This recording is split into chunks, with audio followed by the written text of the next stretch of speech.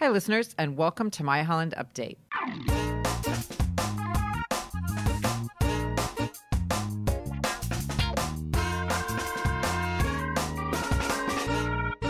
I'm Marianne Manderfield, Public Information Coordinator for the City of Holland, and today our guest is Andy Kenyon, our Director of Parks and Cemeteries. Welcome, Andy. Good morning. Thanks for having me. Sure. You've been with us a few times here talking about different things, but today we're going to talk about Holland's urban canopy. Excellent. But let's start with actually defining what is the urban canopy. Yeah, so our tree urban canopy is basically all of the trees collectively that make up the forest within the city of Holland in particular. There's tree canopies all over the place, but Sure. This one we're talking about today is just in the city limits. So it's all the trees that make up that urban forest within here. You talk about canopy, it's kind of like looking from the top down, and if you had an umbrella up, that would create a canopy too. So trees do the same thing. And why do we want to understand our urban canopy or know what that is? What benefits does that have for Holland? Yeah, so the urban canopy is super important for us to know kind of where we're at and where we need to go.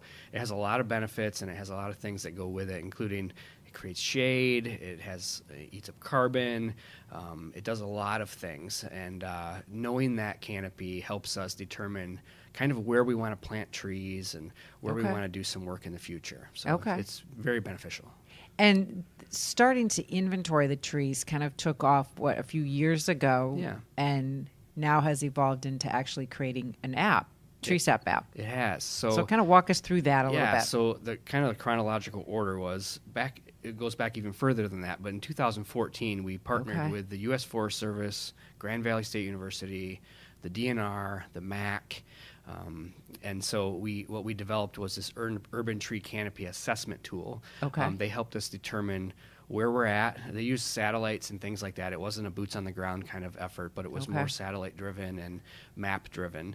And they determined what our tree canopy percentage was, kind of inventoried from the sky where we needed to have trees planted. And that kind of evolved. So that gave us a ton of data, and that evolved into something that we started a few years ago, collaboration with Hope College, and the City of Holland. BPW was involved at some point, and we developed an inventory. So we took that canopy assessment, dove deeper, worked with a biology student and some students at Hope and some professors, and they started an inventory. They went literally from tree to tree throughout the entirety of the city and determined what tree was where. And we have a massive database now of all of the trees in the right-of-ways, in the parks, in the cemeteries. And we went from there. And go ahead. Oh, that's amazing. So that was truly a boots-on-the-ground effort. Absolutely. It took a few summers. I guess, sure. We looked at doing inventories in the past after the urban tree canopy study in 2014, and they're expensive. So you can hire private companies to do that. They'll come in and do that for you. But we thought, what a better way to do this, and having somebody learn things as they go. So students did it, and they worked with the city's GIS experts and mapping. Alex Ebenstein, he was super helpful in this and has done a lot of the work too, and just drove that process and got the inventory completed about a year ago. And then Hope College got involved again with their computer science department and helped develop an app, which, as we talked about earlier, there's all sorts of identification apps out there, but there wasn't one that actually used your GPS and an identifier to determine what tree you're standing in front of. So this app now is available on Apple phones now, iOS, and it's going to be on Androids real soon. Maybe as soon as this podcast drops, it may be available by then. It's literally days away. You'll be able to walk up to any tree in the right of way or in a park. Outside of a little caveat, we didn't do all of them at Vinralty Farm. It's 160 acres. We did identify a couple of the big ones, but a lot of the other ones are, you can walk right up to them and literally stand there and click on the app, and it'll tell you what tree you're standing in front of, the species. It tells you the information about the tree, and that's huge. It's really cool. What a fun learning opportunity. I can see even some schools getting involved to utilize that. Absolutely. And what a great collaborative effort between the city and Hope College. It was awesome, and it like I said, it did a ton of things. It was good for the student. It was good for the city. Sure. It saved us a ton of money. There were still funds available to do it and needed to do it, but it was awesome. So a win-win on both sides. Absolutely. So it was cool. That's great. Yeah. So that's gonna come live really fast, and we encourage people to check it out. And it'll change over time too. I would imagine. We're going to be able to use that from a city perspective as kind of a work ticket system in the future for our forestry team. Okay. So where we'll be able to use that data that's on the app and create a work ticket to tell us, okay, we took that tree down, or we planted a new tree, we have to add it to the system. Okay. Or we had a storm and it took some trees out, so we had to do that. We're doing some work on 10th Street right now, and unfortunately, when urban sprawl happens, some trees have to come down, and due to that, we have to remove some out of the inventory. So it's going to be an ever-evolving app as well as the inventory. So a constant change. Constant change. Yep, as absolutely. Trees are constantly changing. Yeah, yep, for sure. Okay. And that the app, the assessment, the inventory, all of that helps us really determine as a city where we want to focus our efforts year to year when we plant new trees and new spots. We have some tree deserts in the city, which people know about, places where there aren't any trees planted or there's few, so we have to add trees to there to help increase our urban canopy.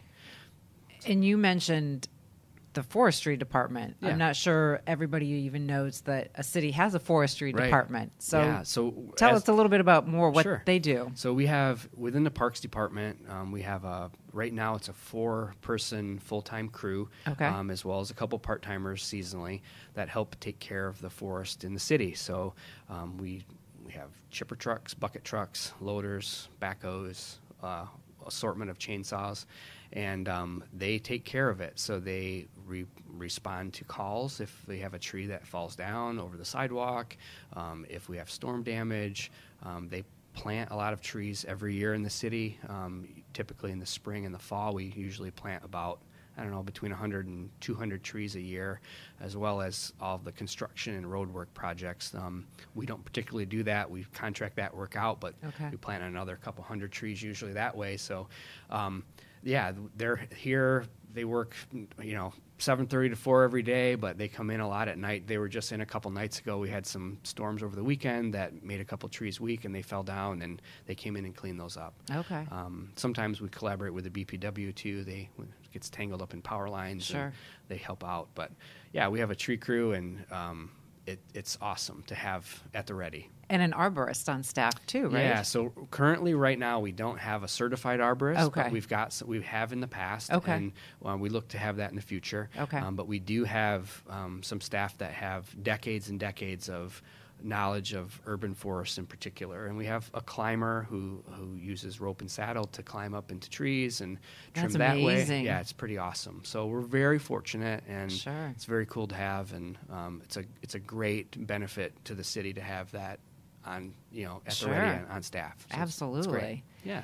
And you mentioned planting trees in the spring, which kind of leads me to, we've got an ongoing project right now with BPW about tree giveaway, giving trees Correct. away to residents. Tell us about that program. Yeah, so that whole program started again based upon some of this information we've been talking about with the assessment. One of the things, I'll back up just a little bit, but one of the things that urban tree canopy assessment told us was we have about a 25% urban tree canopy. The goal is to probably get around 40% coverage. Okay. And that's a really steep goal, but it's attainable. But the only way to do that, to get that percentage, is to engage with private citizens, homeowners, businesses, and we knew that going in. So from 2014. So one thing that we worked on was trying to figure out how to get trees on private property to help us increase that. So yeah, Can I ask you a question about the tree canopy? Going back to kind of the TreeSap app, the tree canopy is the entire city, not just public right-of-ways. Correct. It's Yes. everybody's That's a good distinction. backyard. Yep. the TreeSap app is strictly public Yep. areas. Yep, Okay. correct. In Okay. the right of way and in parks and Gotcha. stuff. Yep, that's Okay. correct. So the canopy percentage, to get that increase, we had to engage with private Sure. citizens. So we did a couple things. We tried a 50-50 tree giveaway that went okay, but it wasn't super successful. Okay. And then the BPW partnered with the Arbor Day Foundation as Okay. well as the city. And between the city and the BPW, we fund a program now. We've done it for a few years now. We're going to do it again this fall.